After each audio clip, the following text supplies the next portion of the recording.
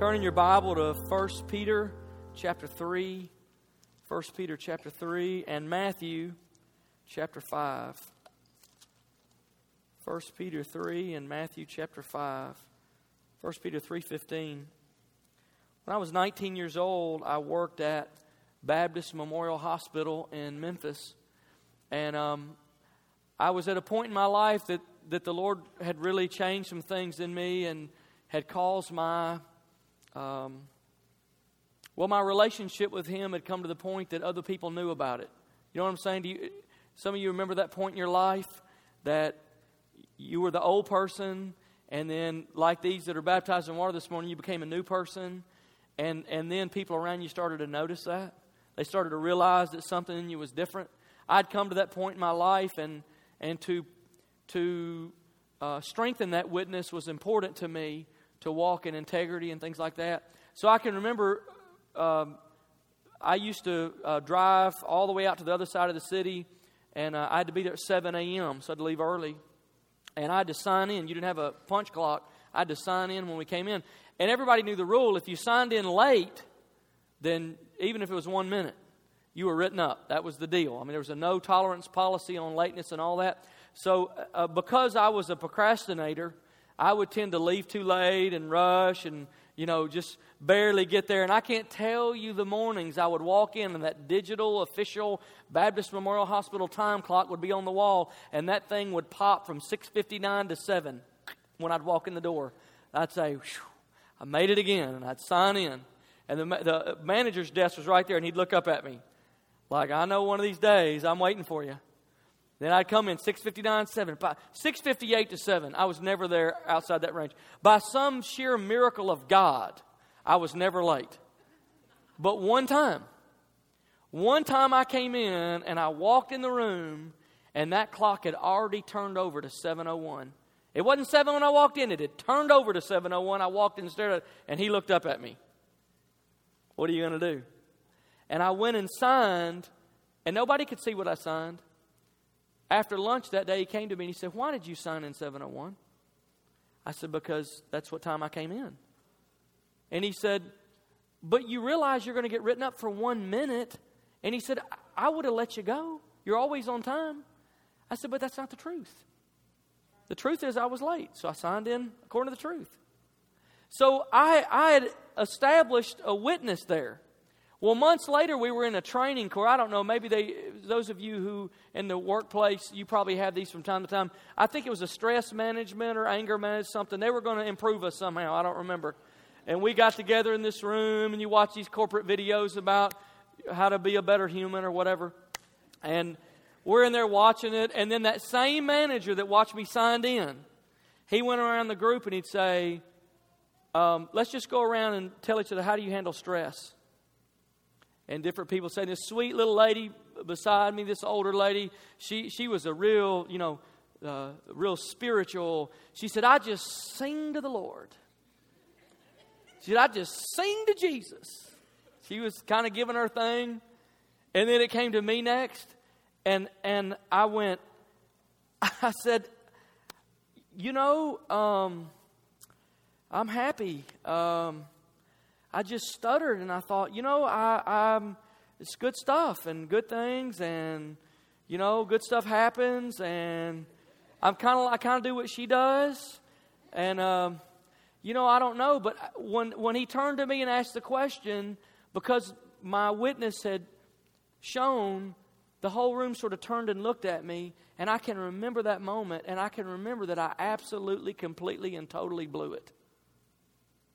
I had a chance to tell people what was different. And I didn't tell them at all. And it was such a terrible moment, because I thought, here I've had this time to share, to tell somebody. I was asked the question, and I totally dropped the ball. I totally fumbled it. Look at 1 Peter chapter 3, verse 15. But in your hearts, set apart Christ as Lord. Always be prepared to give an answer to everyone who asks you to give the reason for the hope that you have. but do this with gentleness and respect. Let me read that again. Always be prepared to give an answer. I wasn't prepared. Always be prepared to give an answer to everyone who asks you to give the reason for the hope that you have. What's always fascinated me about that verse is that it's built on an assumption. It's built on the assumption that people actually ask. I've got a question. How do they know to ask? What is it about you? What is it about me that causes someone who doesn't have a relationship with Christ to ask? What prompts that? How does someone see hope in someone else? It's not visible. You can't look at the way someone's dressed. You can't look at someone necessarily and tell. How do you detect it? I'm not really sure, but people can tell the difference. In this Real Hope series, we started out by saying real hope lives. Real hope holds. Last week, real hope heals. This morning, I want to share with you, real hope shines. Real hope shines. The question is, when is the last time someone asked you about the hope that's in you? Can you remember? When's the last time someone said, what is it with you? What are you, why are you different? What is it about you? There's something different about you. What is it? The problem is, in the last several decades, somewhere along the way, the lines between Christians and non-Christians began to blur, and you couldn't tell the difference between a person who followed Christ or claimed to follow Christ and a person who didn't.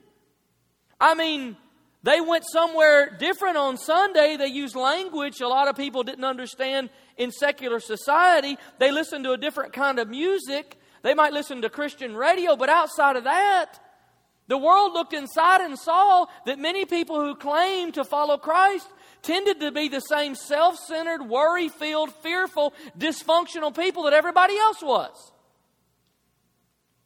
Stacy and I were out for lunch one Sunday afternoon and saw a couple waiting to be seated in a restaurant, and you could tell they had gone to church because they had their church clothes on.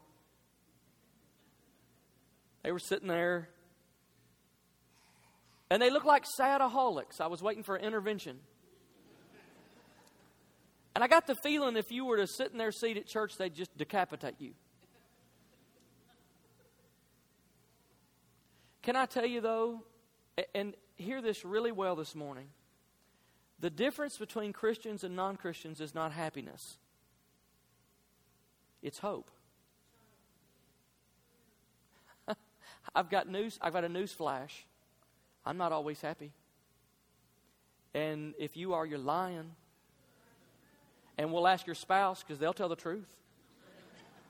And they know you. Because happiness is an emotion that rides on the surface. But hope is a source that runs underneath. It's a lot deeper than an emotion. It's a lot deeper than the way you feel. The worst thing you can try to do and the way you can guarantee that you're going to be miserable is to try to be happy all the time. But hope is what people notice. Where does hope come from? Hope comes from your connectedness to God.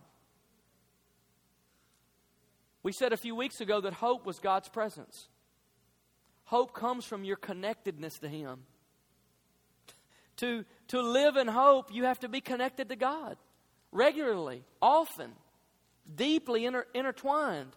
The more shallow your relationship with God is, the more hopeless your life will be. The less hope you have, the less of God's presence you have. If all we have are surface differences, if all we can say is we comb our hair different or dress different or go somewhere different on Sunday than everybody else, we go to church instead of the lake. If all we can say is we listen to Christian music instead of secular music, we don't have much. There has to be something fundamentally different about the constitution of your spirit. You have to have real hope flowing through your veins, and let me tell you what I've learned, you can't fake it. Come on. You can't fake it. You can fake it for a minute. You can fake it for an event. You can fake it for an appointment. But over the long run, you can't fake it. Real hope, fake hope, put on hope. When it's dropped, it just falls flat. Real hope bounces. Real hope, like a basketball with air in it, the breath of God in it. It lives. It bounces. It's not fake, it's real. The amount of hope you have in your life speaks volumes about your intimacy with Jesus. Volumes. The deeper and more intimate you are with Jesus, the more hope you have. And that hope will shine out of you. You can't hold it in. It'll just shine. It'll overflow. When you go to the marketplace, when you go to the community, schools and neighborhoods and family events where there are people around, look, when the word gets out that you're a church person, can you remember when you made the transition from a non-church person to a church person? Can you remember when you made the transition from a person who didn't know God to one who did? Can you remember when your relationship with God was growing and rich and sweet and you had realized forgiveness and the guilt had fallen off your back, but you hadn't gone public with it yet? Do you remember that? As soon as word gets out, mark it down, one thing will immediately go on trial by those around you who don't know God. And I'll tell you what it is. It's your hope. They will begin to see, yeah, but what happens when something goes wrong? What happens when they have a fight down at that church? What happens when the job changes? What happens when sickness comes? What happens when something goes wrong? Where's God then? That's what they're looking for. Your hope will go on trial. And people will begin to watch and examine. You know why? Because they want to know if what you have is real. Now, why does that matter? It matters. A recent study revealed that 90% of people who accept Christ in America do not do so in a church service. Do you understand what that means? 90% of people who accept Christ in America do not do so in a church service. So what they're saying is, you can go down to your church and shine, but I'm not going to see you. And I'm not coming to see you. What I want to know is what you do down at your church, does that work out here where the rest of us live? Because if it works here, I might be interested. Because this is where I live. And what happens is, look, if somebody told you have 900 fish in this pond or 100 fish in this pond, which pond would you fish in? Well, 90% of people who make a decision for Christ today aren't going to do it in the sanctuary. They're going to do it in the street. They're going to do it at the mall. They're going to do it through Facebook. They're going to do it on the internet. They're going to do it on email. They're going to do it at the workplace. They're going to do it in the after work place. They're going to do it on the ball field. They're going to do it in the park. They're going to be riding in a car with somebody and say, what is it about you? And it's going to be sown in over time. We've gone through the days a few decades ago where it was just get them to church and it'll all be all right. And then as culture continued to deteriorate and as darkness continued to get darker, the next thing was, well, I know what we'll do. We'll just make a service just for non-believers called a seeker service and get all them here then, and then we'll be okay. But let me tell you, things keep changing. Darkness keeps getting darker. And we've actually been forced back into the New Testament model, which is this. Fill yourself up with hope in an overflowing relationship with God and go out into a dark world and shine. That's where it's at now. 90% aren't coming. So you got to shine. We have come through an era where we believed connect an unsaved person to church, then connect them to God. What I'm saying to you is we're ministering as missionaries in a lost land where we have to connect them to God and then to church. Because what happens is people have seen enough church on TV to form an opinion of it. And you've got to say, let's don't talk about what we disagree on. Let's talk about God. He loves you. And when they look at the difference in you Monday through Friday, they're going to be more impacted than what they see you do on Sunday. And they may just give you the opportunity to allow that God of hope to flow from you to them. So I listed some questions this morning. If you're taking notes, you may want to jot these down. I encourage you to take them into your devotional time and just reflect on them. Take those to your prayer time and say, Lord, you know, King David said, search me, O God. See if there's any wicked way in me. Let the words of my mouth and the meditation of my heart be pleasing in your sight, O Lord, my rock and my redeemer. There's that reflective time in prayer where you're asking the Holy Spirit to help you. How well are you shining? Let me give you a hope test this morning. Here's the first question. Would the people closest to you see you as a hopeful person with a positive attitude? Would the people closest to you, not the people out there that, you know, you can put your church clothes on and your church face on. I'm not talking about the people that see you 20 minutes a week. I'm talking about the ones that are squished in right next to you. Ones you got to share bathroom, same difficult situation. Would you be a person that a friend, family, or coworker would turn to for hope? What I'm saying is, when something goes wrong in somebody's life, would you be pretty high on their list of a person to turn to talk to? Because they would see you as a person of hope. Now they may say it different than we do. They may say, oh, you're a religious person, so I thought I'd talk to you. You ever heard that? I've heard people say that to me. Like, well, I don't like to think of, never mind, it doesn't matter. Go ahead. Would those around you, when something happens that they don't know how to deal with, would you be high on their list as a person to turn to? Here's the third one. Can you name 3 people you're praying for that need hope? Can you name 3 people that don't know Christ? Can you name 3 people that don't have a relationship with God? Can you name 3 people that are living in darkness that you're praying for that need hope? They need the presence of God. Here's the last one. What are the relationships or situations where you may have an opportunity to share hope this week? In other words, we don't know every opportunity. The Holy Spirit divinely appoints opportunities, and I don't know why, but He won't always tell us. That's why 1 Peter 3:15 says, be ready. Because we're not always going to know they're coming. We just have to be sensitive to Him in that moment. But there are relationships and there are times that we know the door may open. What about this week? Is there a meeting? Is there a lunch? Is there a relationship? Is there a person on your heart? Is there someone on your mind? Is there a door that's starting to open? Is there a conversation that's starting to turn that way? Is there a moment that you know is coming that may hold that opportunity? May have that opportunity. Amy Carmichael was a missionary that had a deep impact on the nation of India.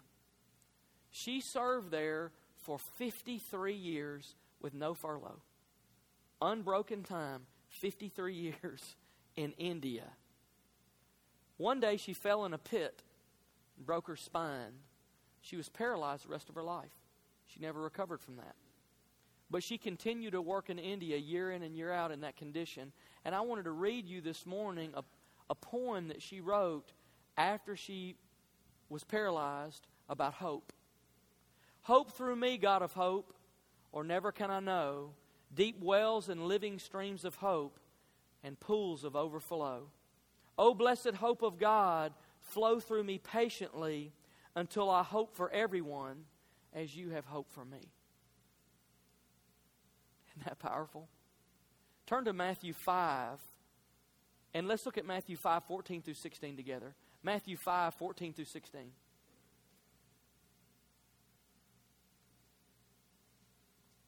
You are the light of the world. A city on a hill cannot be hidden.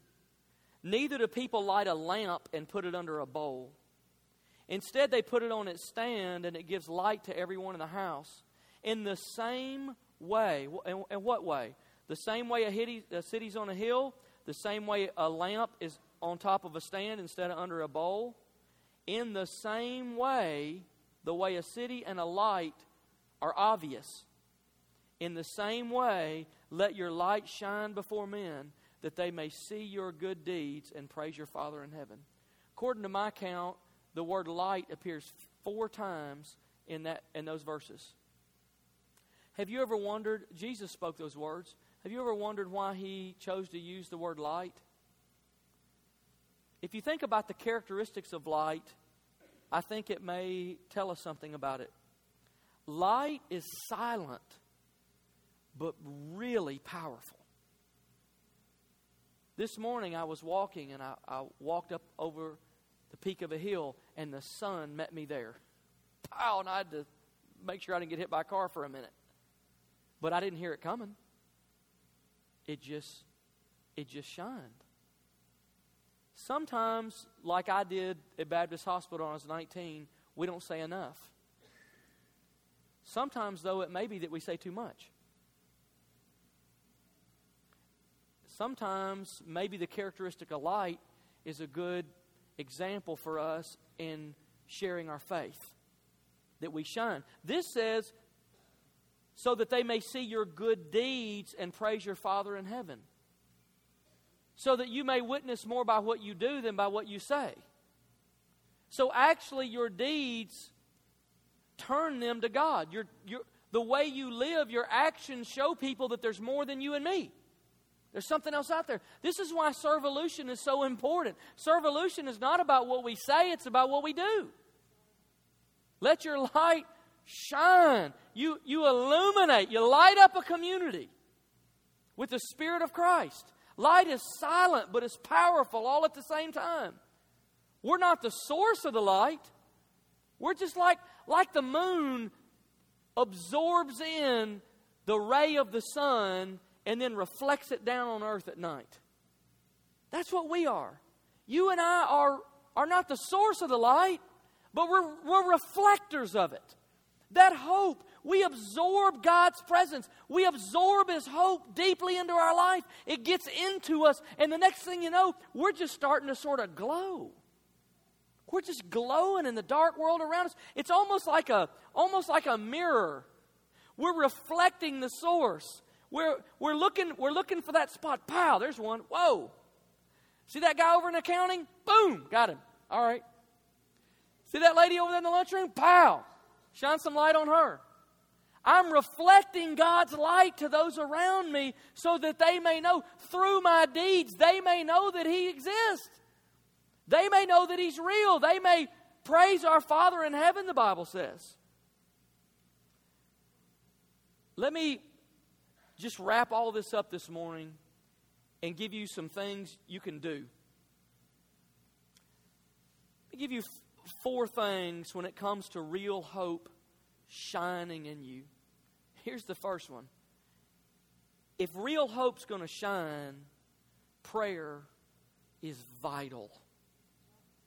Your hope comes from your connectedness to God. There's been times in my schedule I've realized I was overwhelmed or busy or whatever, and I've stopped at odd places and just said, God, elevators are closed, and I'd say, Lord, I've got to connect with you today. I can't run through this day running on my own mind, running on my own ability. Lord, I need you, and I've got to connect you right now. Look, you just don't want to run through your life running on what you have. You need God to breathe on you. You need His presence to breathe fresh life on you, and that happens in prayer. And so you've got to stay connected. You just don't want to live disconnected. How long can you go disconnected before you just start to dry up? It's like having no water. It's like having no nourishment. You just start, your spirit starts to change.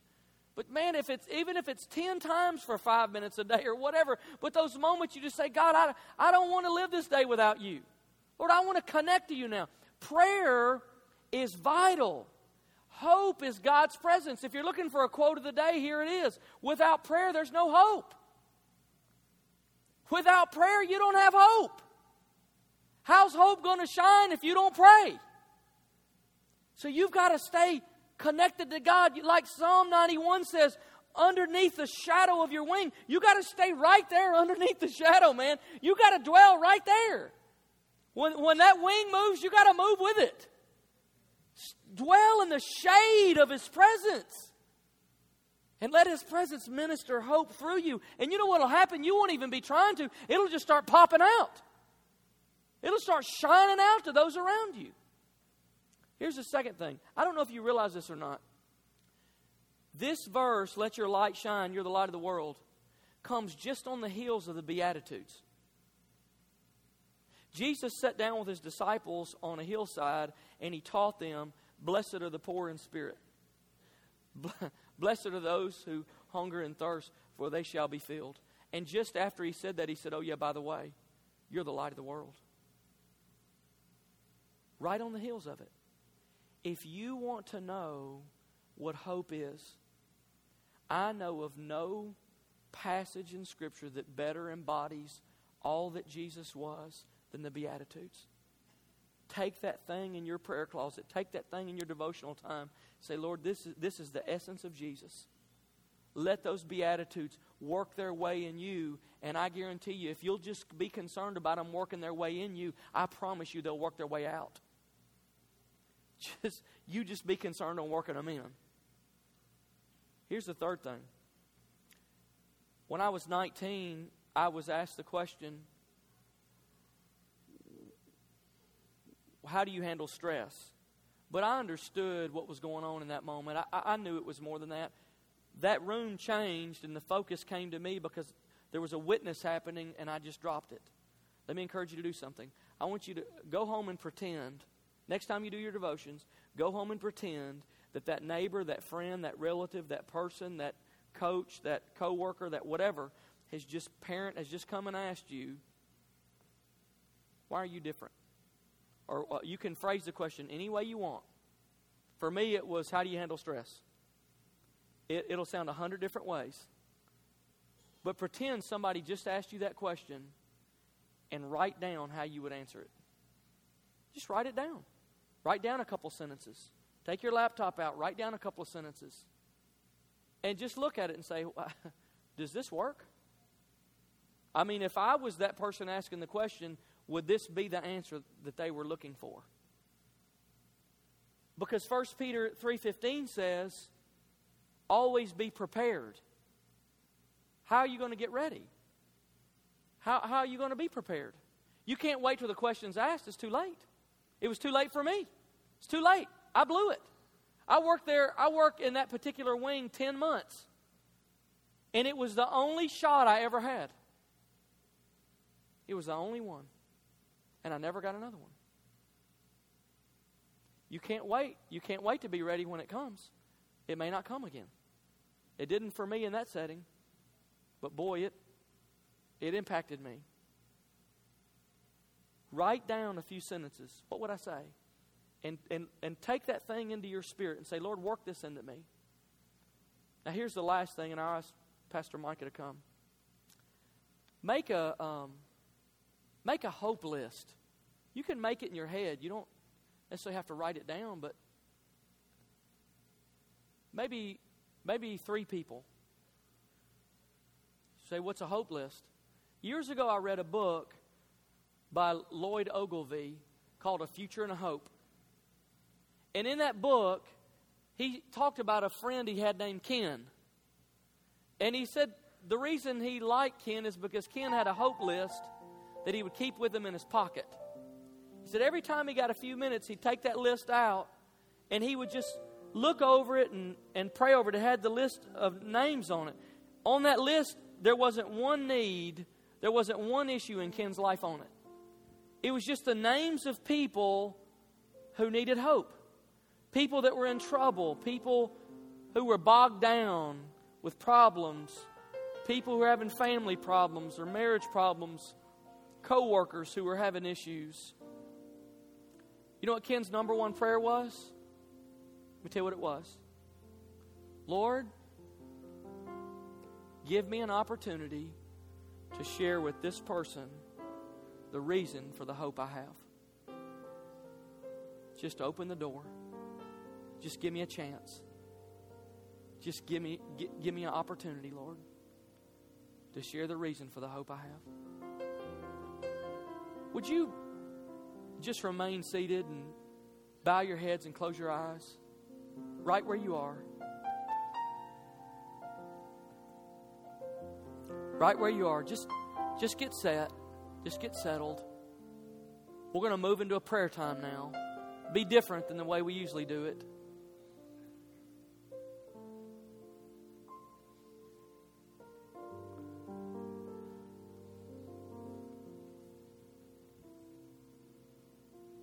Who is it that you know that needs hope?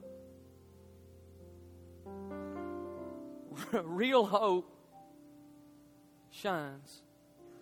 You are a city on a hill. You are the light of the world.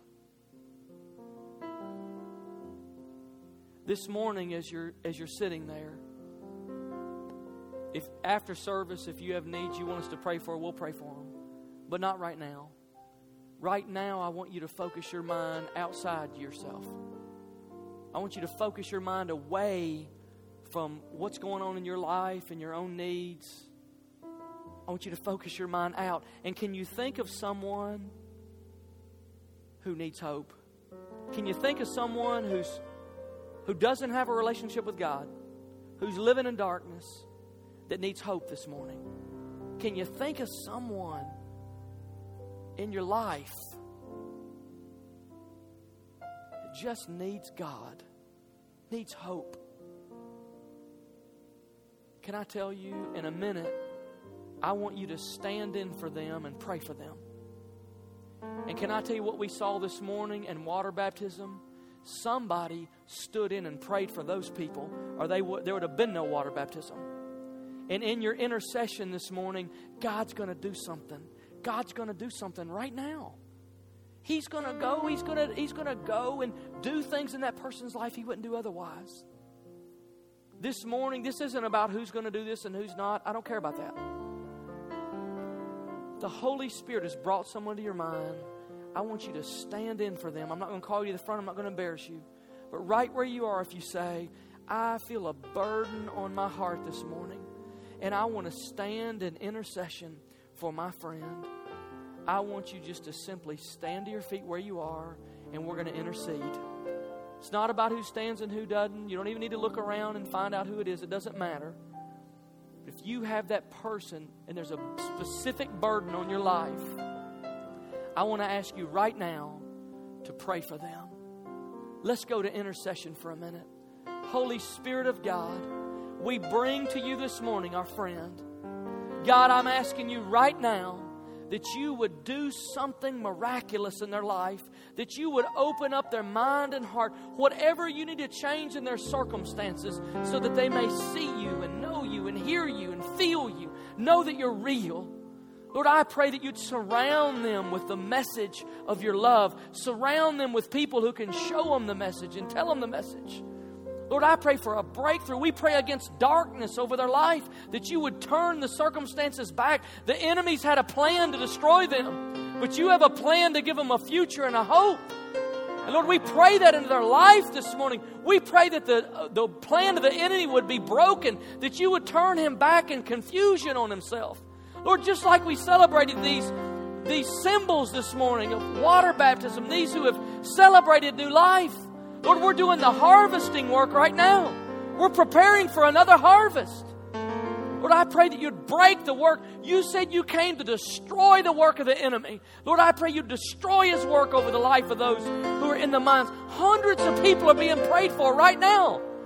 Lord, right where they are, sitting at home, watching TV, out in the backyard at the park. Lord, driving down the road, running errands, taking care of sick relatives, wherever they are, Holy Spirit, let your presence, just like we sang this morning, the presence of the Lord is here. Let the presence of the Lord be there. Let them sense you and hear you. We thank you, God. If everyone would stand now, we want to pray for one more thing. If you just turn your hands up, just lift your hands up. Open your hands. Just turn your palms up. Just open yourself in a responsive way to the Lord. And I want you to sincerely ask God to do this. I want you to ask Him to give you an opportunity this week to share about the hope that's in you.